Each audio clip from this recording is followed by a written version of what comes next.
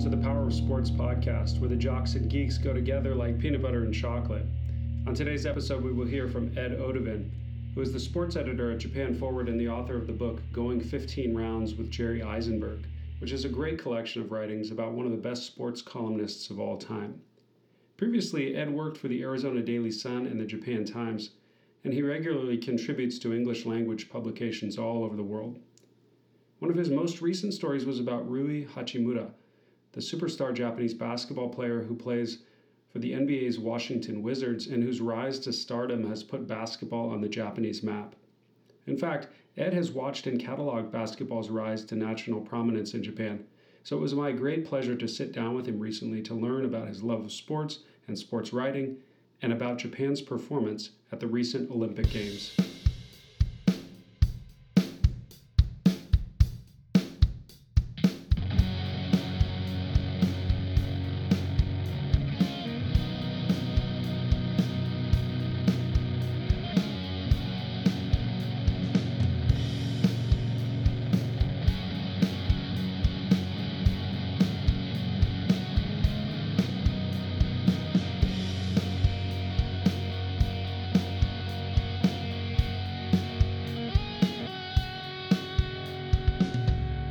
Hello? Hello, can you hear me? Can you see me?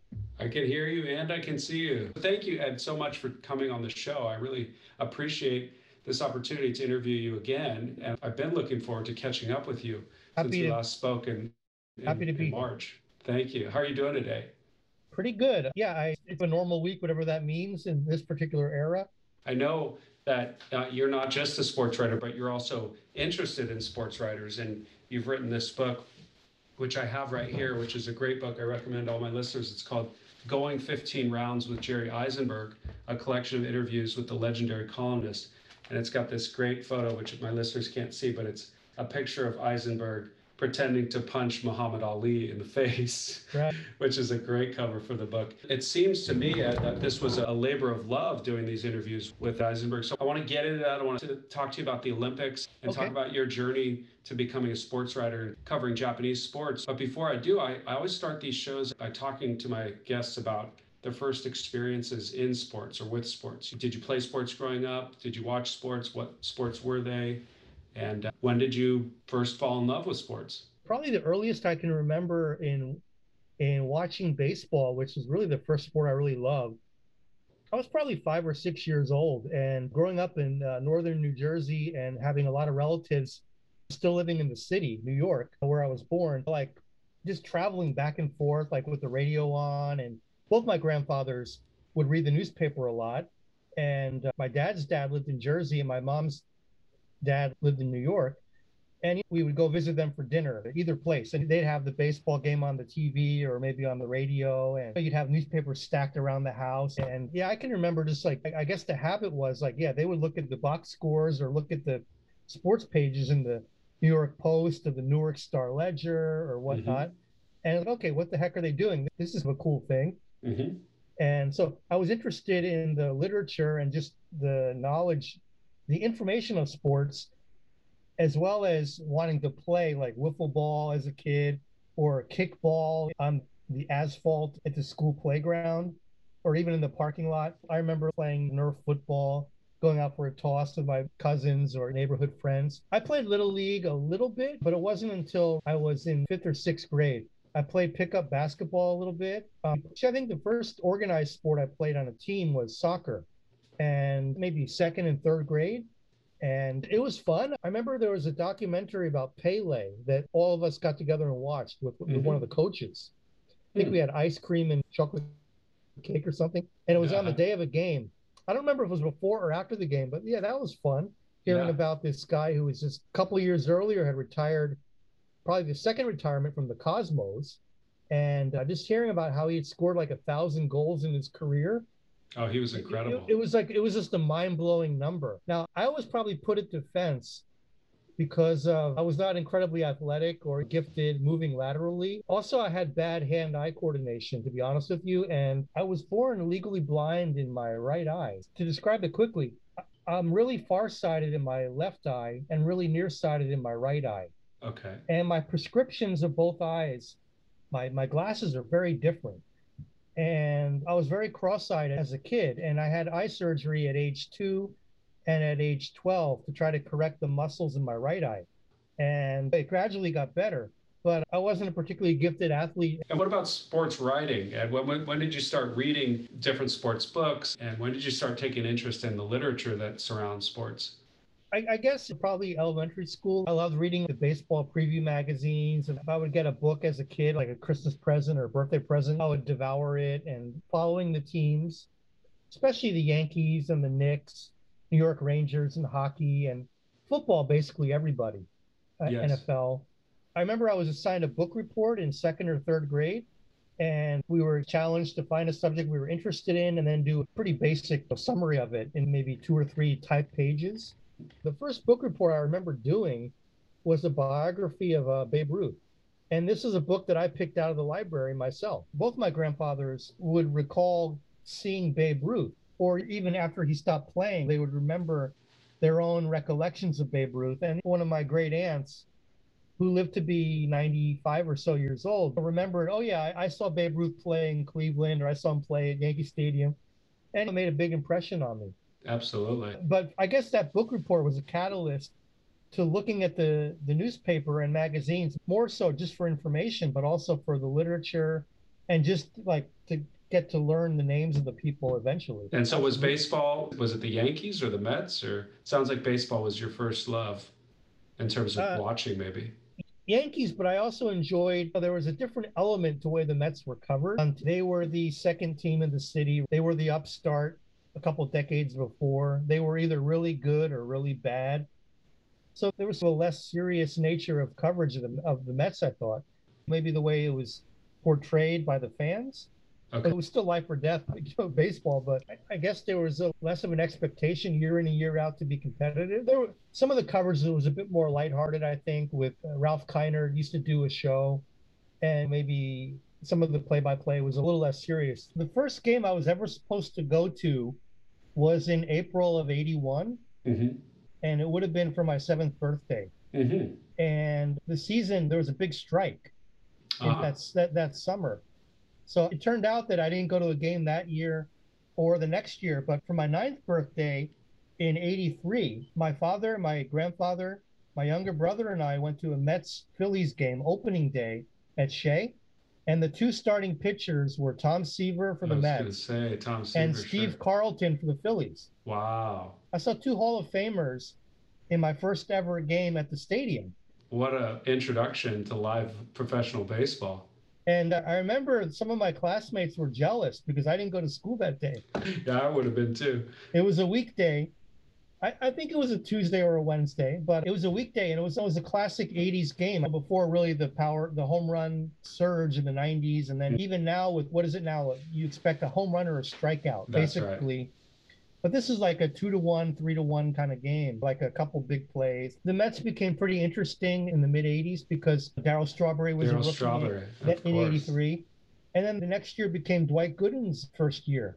Yes. So I followed the Yankees the most closely over the years, but the Mets have had some really interesting players. Yes, absolutely. And those players, they really keep your interest, don't they? I mean, Doc Gooden and Daryl Yeah, Strawberry, they were larger than life characters. yeah.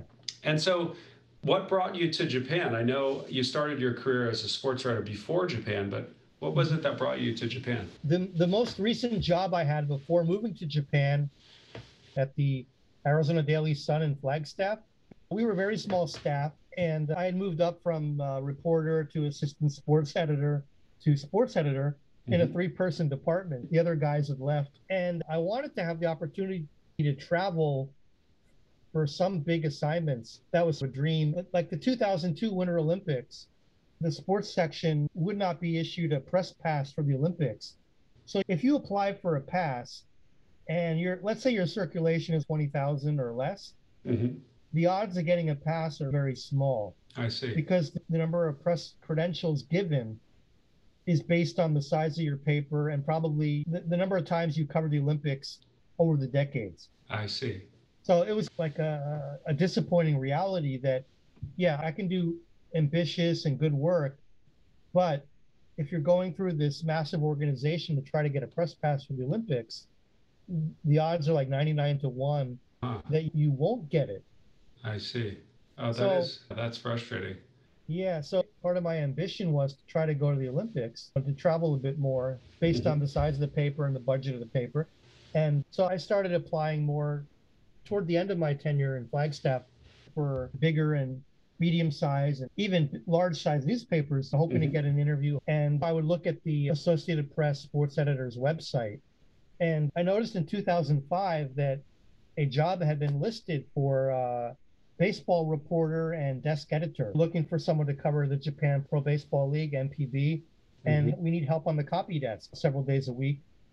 So I picked my interest based on a lot of freelance work that I had done covering spring training and the WNBA and other sports that had a Japanese angle. So with spring training in Arizona, there became opportunities to write about the growing mix of players who had left MPB and moved to MLB. Shigetoshi Hasagawa, Ichiro, Right. eventually. So I had a pretty good mix of published articles about baseball during spring training and then occasionally during the season. I would go to Phoenix for a couple of days and go to Diamondback games and write about players who were on other teams. So this helped me get the interest of the sports editor. Hmm. And when I sent my original resume and portfolio in 2005, expressing my interest in the job at the Japan Times, I was not hired, but I was one of the finalists. And it was encouraging that the editor liked my work and told me to keep doing what you're doing. We might have something in the future. But to get back to your question about Japan, so I had an interest in baseball and interest in not just the MLB, people who were involved culturally who had come over from other countries to try to pursue their dreams.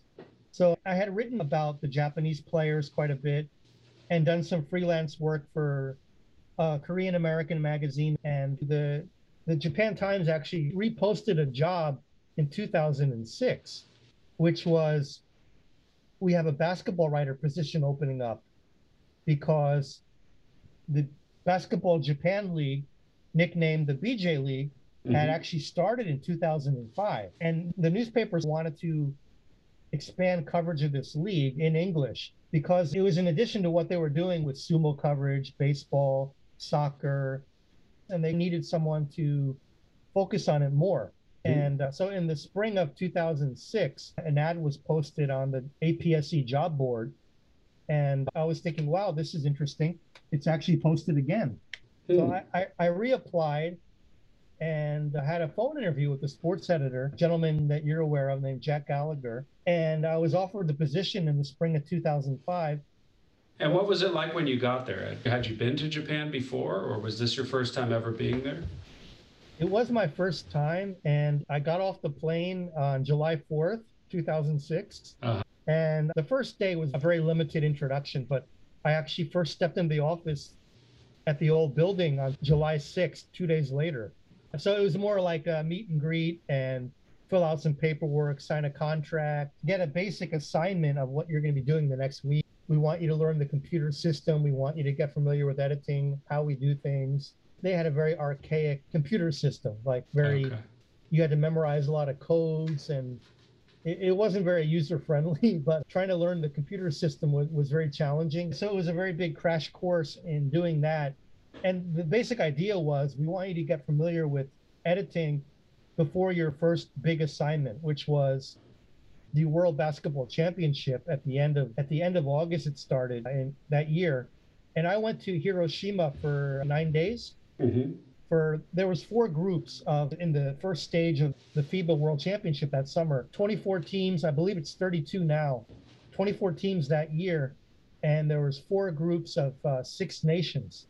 And I went to the Japan group, which also included Germany and New Zealand and Angola was one of the teams as well. Hmm.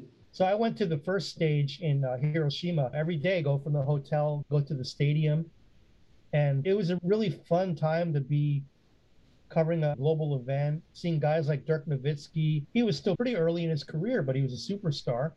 I loved it, every minute of it. And I have to ask though, you hadn't been to Japan before. Did you speak Japanese? Were you doing all your coverage in English? I know you were writing in English, but what about your interviews? I didn't have time to go to a language school in the States or in Japan.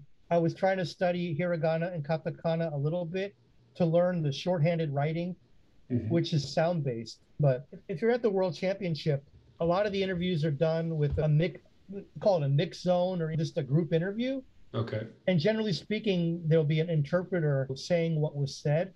So that was really helpful. If there's a good interpreter, which most of them are for the bigger events, they know the vernacular or the lingo of sports. Right. If someone who's an academic, if someone who only knows Japanese from an academic standpoint, they might not be very helpful in trying to describe the full court press Right. or man-to-man defense or that kind of stuff. But generally speaking, if you're working at the World Championship level event, they want the person who has good sports knowledge. So often they have a basketball background, hopefully.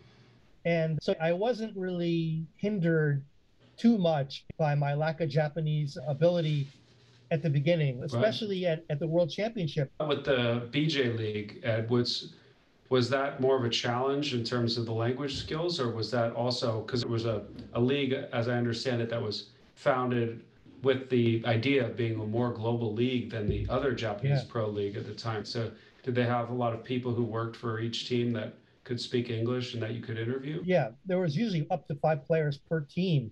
And almost all of them had five that were generally Americans at the beginning. And I was there for the second season on. And the BJ League had 6 teams in season one, 05, 06. And the next year, 8. And they expanded nonstop for 11 seasons, Yes. 24 teams the last year. Certain teams had a lot better interpreters. Other teams were adequate at best, but there were always players to interview. A lot of teams have had American coaches along the way. A couple of big names I'll throw at you. Joe Bryant coached the Tokyo Apache for 4 years. Then a year after, then there was a 1 year gap where a Japanese coach coached the team, Motofumi Aoki. After him, it was Bob Hill. Bill Cartwright coached the Osaka Evessa. Johnny Newman coached 2 different teams, Rising Fukuoka, Takamatsu Five Arrows. And Johnny Newman, he led the SEC in scoring the year after Pete Maravich did, after it did Uh-huh. for 3 consecutive years. And he averaged 40.1 points a game in Wow. his sophomore year? He only played 2 years. If I'm forgetting this, I should be punished, but it might have been his junior year, but I you, believe it was Ed, his you sophomore. you shouldn't be punished any more than that player for not passing the ball. 40 points a game, that's a lot of points. Yeah. You get that. He was a quintessential gunner, just like Pistol Pete. And Sure. he played at Ole Miss. And the coach just let him shoot the ball. He took 35, 40 shots a game. Unbelievable. And Unbelievable. this is before the 3-point line was in college. Yes, that is more impressive when you think about it, isn't it? But these are Huh. some of the coaches that were over here. And And you got to I learn from them? I did. It was Hmm. really fun. Yeah. That must have been great. And as you said, the BJ League was expanding each year and becoming more of a force. And then tell listeners about what happened, because I know you and I have, talked about this before, but I want the listeners to understand there were two pro leagues at Yeah. that time that you arrived in Japan. And then what happened in the mid 2000s? Okay. Well, let's rewind for a moment. The Japan Basketball Association, starting in the 1960s, had a corporate league, which is hard for Americans probably to really grasp that this was really the top level of basketball, where you work a full-time job during the week as like a diesel mechanic or an airplane mechanic. In Japan, there wasn't a pro league that paid players as a full-time job. Yeah. Toyota has had a team since the couple years after World War II. Same with Mitsubishi. Same with Toshiba. Baseball was in and of itself a separate thing. Baseball had a pro league that was well established since 1950, Hmm. with a Pacific League as the upstart and the Central League going back even further Yes, with teams like the Yomiuri Giants. If you were a good baseball player, you can be drafted, you can sign a contract. That was your full-time work. that's right. Okay, let's think of sports like rugby and soccer and basketball as 3 examples. And the philosophy was you're going to play these sports to help you maintain good health and to help your company have a good work harmony. I know the word "wa" speaking to and reading about Robert Whiting. That concept of "wa" really helped carry the companies to have these corporate leagues. And basketball had corporate teams for decades. And there was an ebb and flow with the number of teams. When the economy was good, there was more teams.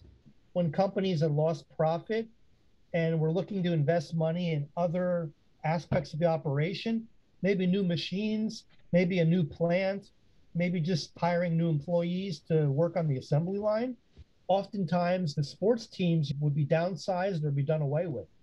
And as the economy struggled in the 90s, a lot of the corporate teams folded. And a lot of the good players were lifetime employees of Toyota, Panasonic, Mitsubishi. They weren't necessarily guys on the assembly line, but they had like PR jobs in the company, or they made appearances to promote something. So this kind of corporate philosophy didn't necessarily help the sport develop competitively on the international scene. In the early 2000s, one of the former national team coaches, Toshimitsu Kawachi, he became a general manager and president of the Niigata Albirex BB for basketball. And this became the first full-fledged sports company to establish a basketball franchise that was not under a corporate monolith or just a giant corporation like Toyota.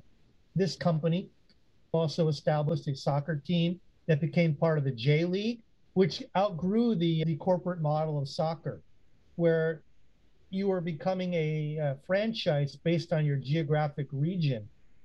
So the BJ League was an offshoot of the JBL, which did not want to reform the way it operated. So a couple of the teams lost their patience and thought, we want to try something new.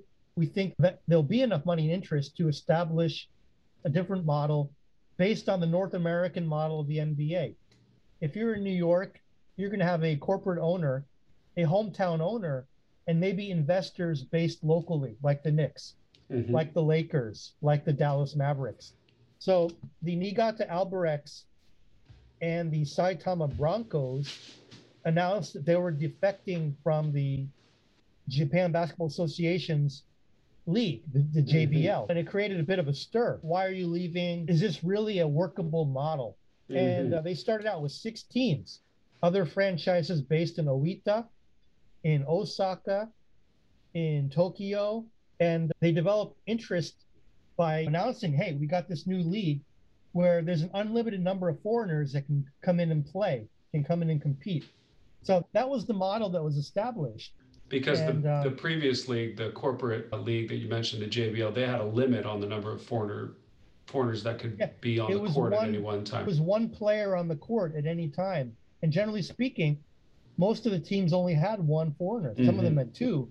So in theory, the idea was, by bringing in more Americans, we're going to challenge the Japanese players every day in practice. And if the coaches are going to play you, you have to prove that you're worthy to play.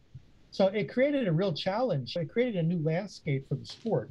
And so then fast forward to the 2010s, the JBL and the BJ League are both professional basketball leagues. Yeah. And what happens? When the BJ League was established in 2005, it was not under the umbrella of the JBA, the national governing body. Yes. That may sound strange, like to listeners in the U.S., where USA Basketball and the NBA really function on separate calendars and separate rules, so to speak. But FIBA, the International Basketball Federation, has as one of its bylaws that each country can only have one top league. And from the get-go, the BJ League really was a top league. Maybe not with only 6 teams, because at that time the JBL had 8. But after a couple years, it was clear that the level of the players and the level of play was growing and getting very good in comparison to the JBL. But it was not part of the establishment. And it wasn't welcomed by the JBA because, again, it was established as 2 teams that had defected. So it was viewed as a pariah. But the FIBA looked at this as a really odd circumstance. You've got two pro leagues in a country that really needs one pro league. And it was in defiance of the laws of the governing of international sport as defined by FIBA. So FIBA tried to negotiate, and first of all, they wanted the BJ League to be under the governance of the JBA. And I think at first FIBA thought, oh, this can be a developmental league, sort of like the NBA G League, or years ago, the NBA Development League, as it was called. But again, you look at the way the BJ League operated, it was expanding every year. A lot of ex-NBA, a lot of former, Division I players were coming here.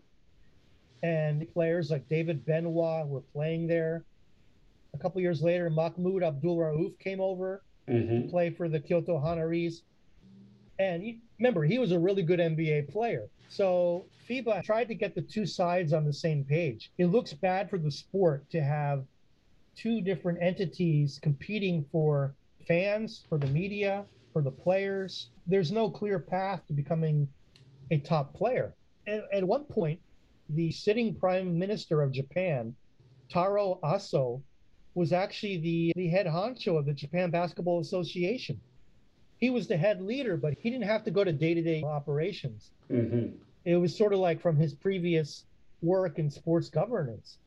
So think of it like you've got people flying in from Switzerland, from FIBA, meeting with the prime minister and other governing body heads of the commissioner Kawachi of the BJ League, and people that were presidents or chairmen of Toyota, Toshiba, Panasonic, Mitsubishi.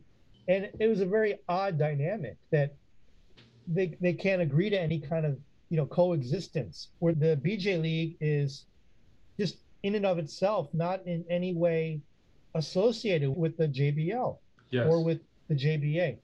And this went on for several years, where FIBA issued warnings where you have to have some kind of partnership, where if this pro league has 100 Japanese players or more, let's say there's 10 teams, 10 Japanese players per team, that's 100 players.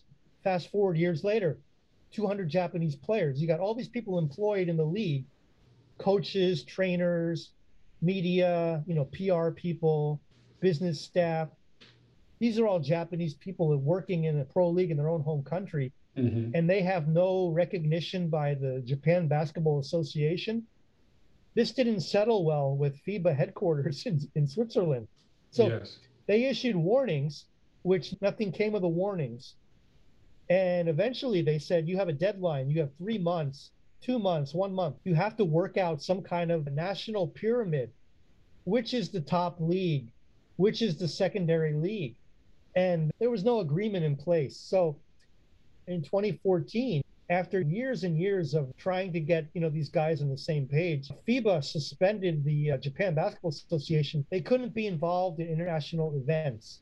And they had to, in order to be accepted back in, they had to overhaul and restructure the entire governance of the JBA, which was an international embarrassment because at that time, the women's national team had already qualified for the Rio Olympics. Yes, and that was a big issue, as I understand it, from talking to some other people involved in Japanese basketball. But the women were successful, as you say, in competing internationally, and had been successful competing internationally for many years. They hadn't as yet won a medal in the Olympic Games, but they had done well in many international competitions.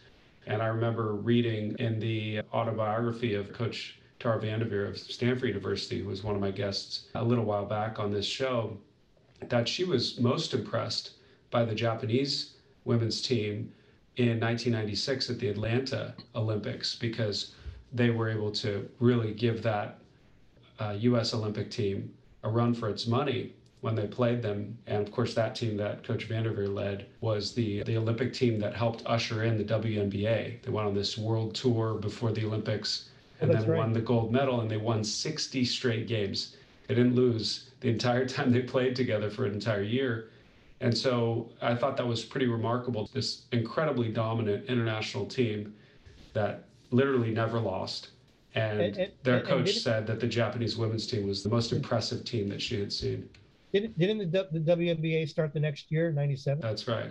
And so she was credited with helping to professionalize women's basketball in the US. But of course, in Japan, as in the United States, sports are very much a male realm. And I think as one gender studies expert down at USC calls it, a male preserve. And so I think, correct me if I'm wrong here, Ed, but my sense is that in Japan, there are many in the basketball world that don't really like the fact that the Japanese women are better internationally than the Japanese men. Would you agree with that? There are some. There's a jealousy factor in place, but I think in this era, we're talking about in the era that Yuta Watanabe and Rui Hachimura are both in the NBA. Yes. I don't think there's a lack of appreciation of both the men's and women's success on the. Oh, definitely now. I was thinking Yeah. more about 10, 15 years ago when the women were doing well internationally, like you said, in Rio even. I think now things have changed a lot in the last 5 years, haven't they? The FIBA sanctions and then the merging of those two leagues into what is now called the B League seems to have been a real watershed moment for Japanese men's basketball. Yeah. So I'd like to hear your thoughts on that merger. I'm not going to personally blame the former Prime Minister Aso being maybe set in his ways, but let's use 2010 as a benchmark. Okay. I would say, generally speaking, like the over 60 generation at that point, who had most of the key positions as team presidents within the league, board of directors, that kind of role. A lot of the older generation were really set in their ways and really didn't see the benefits of a merger or even the overhaul of the structure of the way the JBA operated. Mm-hmm. So you got to give credit to the FIBA and also the people involved in the task force to overhaul not only the way the leagues operate, but the way the JBA operates. And people were brought in from outside of basketball, from other sports, people that, were involved in other businesses, from sports lawyers and people that had a wide range of skills. I think they made a really good task force. Mm-hmm. And you got to give them credit for seeing that this is really the time to capitalize on the momentum of Tokyo being selected for the Olympics. It's really now or never to merge these deadlines of building venues for the Olympics, planning for the Olympics, but also planning to overhaul sports, basketball in this case. And so basically the entire board of the JBA was cleaned out. Mm-hmm. Fresh faces were brought in. Not all of them were 25 or 45 or 35. Some older people were involved. It was really a new era, wipe the slate clean, work with the teams a bit differently. For example, one of the criteria for being in the first division of the B League, which has 3 divisions, in some ways like English Premier League soccer, you have a top division based on economics and the size of the stadium and the level of play, and a second and third division. But what they did was, some of the key criteria, you have to have one primary stadium for 75, 80% of your games, a primary arena for basketball. And it needs to be a 5,000 seat capacity arena. You may think of that as something out of Mars, but a lot of these games in the BJ League and the JBL, they were using gyms, 1,000 people, 2,000 people, and sometimes they were playing up to 10 or 12 home arenas per season based on the way that the sport operated, where you don't own a gym, but if you're a pro basketball team, say in Guma Prefecture, you're really out in the rural area, you're using the same gym that is being used by badminton teams, volleyball teams, handball teams, indoor field hockey, perhaps lacrosse. And you're basically renting the gym through the local city or the local prefecture. And if the pro league or the Japan Basketball Association really doesn't have a working agreement with the local government to guarantee a certain gym is used 20 times a year, you have no pull, you have no influence in getting a gym as your home gym. So by getting cooperative agreement in place, and by the league having some gravitas when they established a new pro league, it really helped the fan base too know where the team is playing. And that helped to attract a larger number of fans, I would think. And yeah, and it makes a lot of sense. It became more comfortable for the media too, knowing where the team is playing. And if you're a pro player, also you become familiar with the surroundings, right? Yes, of course. So that was also important. And so basketball for the men becomes much more of a professional endeavor after the BJ League in 2006, but then much more so when the B League starts after this merger a decade later. So that's 5 years ago now. And of course, as you mentioned, there are several Japanese male players who have been very successful recently in playing in the NBA. I know you've recently written about one of those players, Rui Hachimura, who's arguably Japan's best player right now. And I really enjoyed your article that you had in the Spokesman review about Hachimura. So I wonder if you can tell the listeners about Hachimura and what you think is so significant about him to Japanese basketball. Okay, there's a couple things. I might bounce around from chronologically here, but one, he was the first Japanese player drafted in the first round of the NBA draft. And you go back to his days at Gonzaga, and he progressively became a lot better in his 3 seasons there. He left after his junior season when he won the Julius Erving Award. If you think of who Julius Erving was and what his career represented, just an absolute legend. And Absolutely. A couple of years ago, an award was named after him by the United States Basketball Writers Association, which is a fraternity of college hoop writers and also some broadcasters. But Hachimura was selected for this award after his junior season. And as a freshman, he played sparingly, but he played in the national championship game as well. That's right. When Gonzaga lost. For the Japanese fan, the Japanese media, the fact that Hachimura was at a powerhouse university, playing for one of the greatest coaches in the last 50 years, Mark Few. They've gone to the NCAA tournament now 20 plus years. That's a remarkable consecutive streak. And you think of where Spokane is, it's a pretty, 100,000 people, 80,000 people, I want to say. It's a pretty small city compared to LA or New York or some of these other big major markets for college basketball. But he became a player where, his highlights were shown on the news. Japanese media were traveling to follow him on the road, showing up at practices for magazines, for sports newspapers, for big national newspapers. He became a really big story.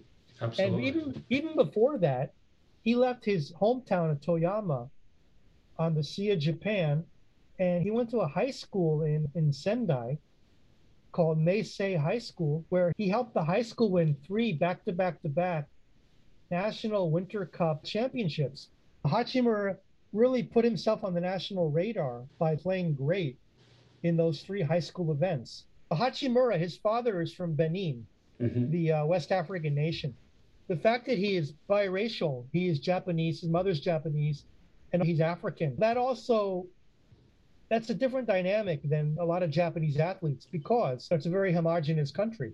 And how is he received in Japan? His biracial ethnicity, what are people saying about that in Japan? I would say he's on the short list of the 10 most popular athletes, if you count in Japan and overseas. He has certainly helped grow the sport and make it cool among casual sports fans. And the hardcore fan has only grown stronger in their interest in the sport.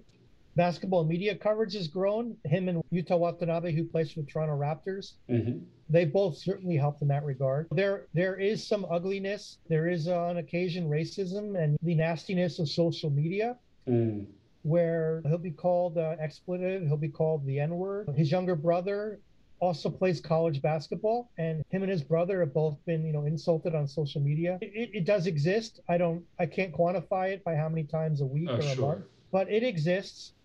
But they've definitely helped, both him and his brother, helped open people's eyes, that they were born in Japan, they grew up in Japan, they speak Japanese very well. This is their homeland. It's like Naomi Osaka.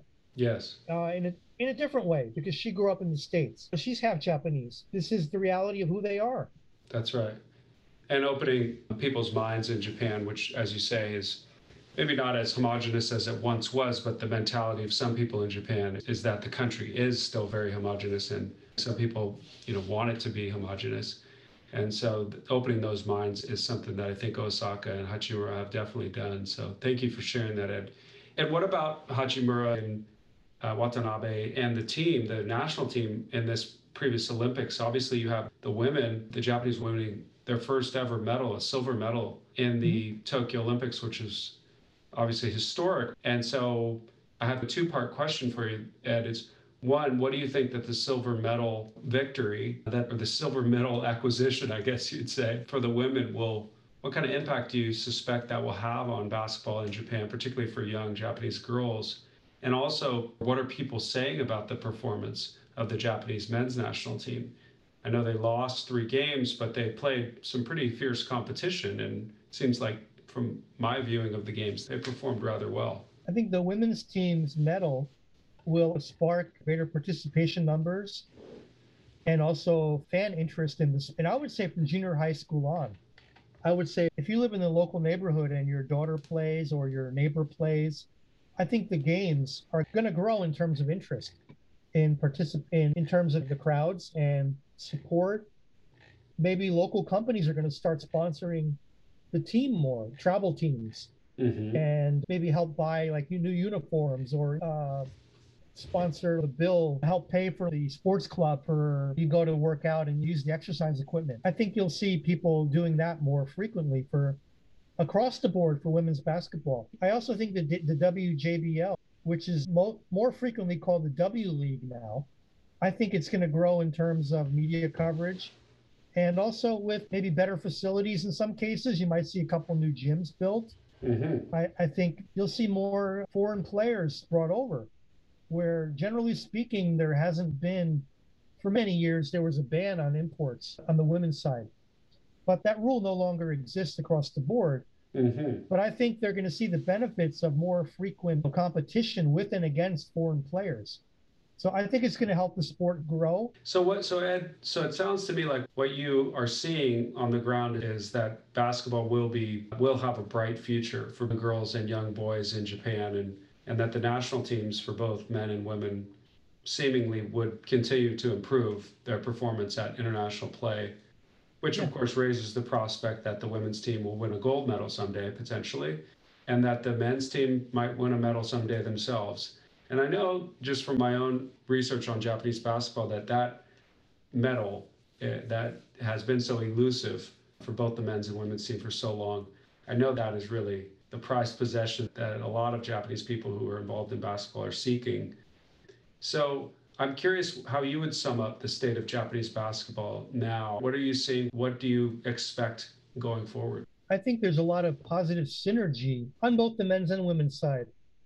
And it involves the different groups that are interested for different reasons. You have sports sponsors, you have coaches, players, media, fans, and the sports community as a whole, the governing bodies. Each prefecture has a basketball association, organizing mini basketball. I think you're going to see a registration spike for players to join teams, to join clubs, and the power of the media in terms of hooking people on sports, getting them interested. And the Olympics is such a 24/7 force. I think it leaves a big impression on kids watching the national teams. What is the impact of seeing Hachimura carrying the flag at the opening ceremony of the Olympics? That's incredibly important for 2 reasons.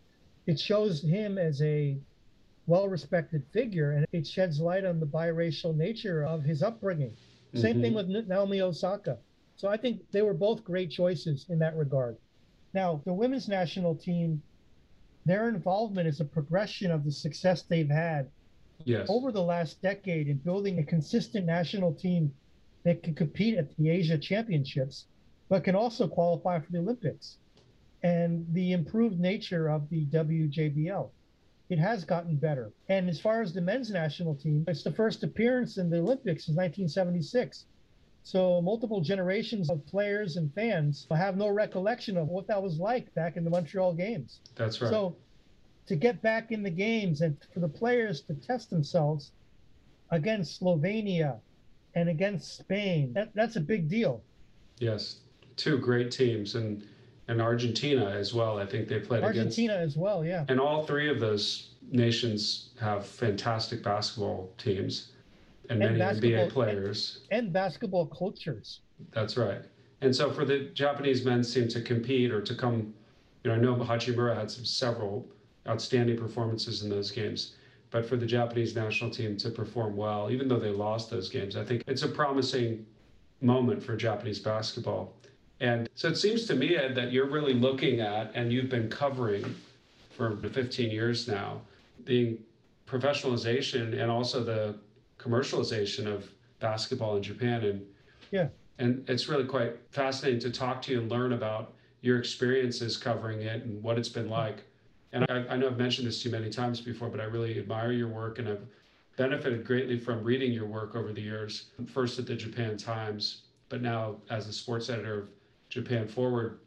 And you are the sports editor. You're not just the basketball reporter now. And so I'm curious, you've had a life in sports. You've been a sports reporter in various places. Now you're the sports editor at Japan Forward. You've written this great book about one of the great sports writers of all time. But what is the power of sports to you, Ed? I think there are a few things in life that connect people across all cultures, religions, age groups, economic groups, education levels, etc. Maybe food, maybe music, maybe movies.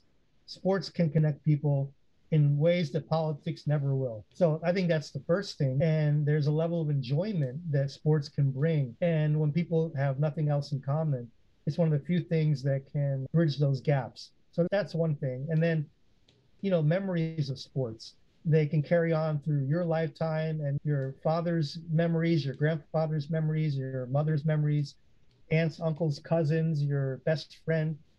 All those people's stories can be intertwined through a random game, a random athlete, a random team, a big event, a little league game. There's really no boundaries when it comes to how people can enjoy sports, watching, playing, talking about it, reading about it. That's what I believe. Absolutely. Well said, Ed. And thank you so much. I really appreciate you being my guest today. And it's always a pleasure to talk to you. And I look forward to our next catch up down the road. I'm sure I'll have more questions about Japanese basketball for you someday soon. I hope you don't mind. Let me give you one last, what I think is a revealing nugget about the growing interest in Japanese basketball. Let's just say from the opening ceremony of the Olympics up until today, which was July 23rd until today is August 7th.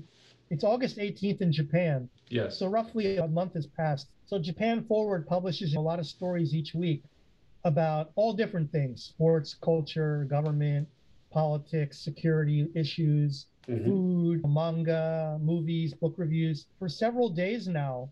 And I think this metric is based on a couple of things. When something appears on a website and it attains the level of what's trending now, I don't think you can say it's the most read story necessarily, but it involves things that are shared on social media or things that are emailed. Something is shared on Facebook and LinkedIn, Twitter, something that gets people's attention. Okay. And there's a sustained level of interest. The most trending story for the last several days has been the gold medal game story, USA versus Japan women's basketball. Is that right? And it's been at the top of the list now for 5 or 6 days. And that's despite the fact that there were many Japanese teams that won gold medal. And the fact that Japan lost that match. It was the first medal that Japan ever won in Olympic basketball.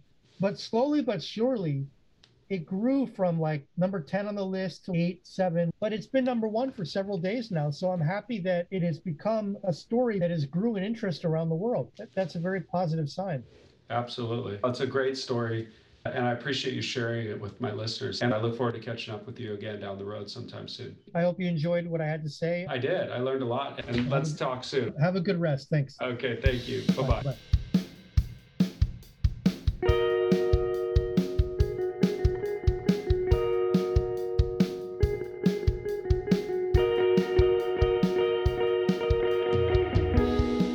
Up our show today. It's hard to believe this is already our 11th episode. I hope you're enjoying listening to them as much as I am enjoying making them. Many thanks to Ed Odeven for being my guest, and don't forget to check out his work at japanforward.com. Have a great day, everyone.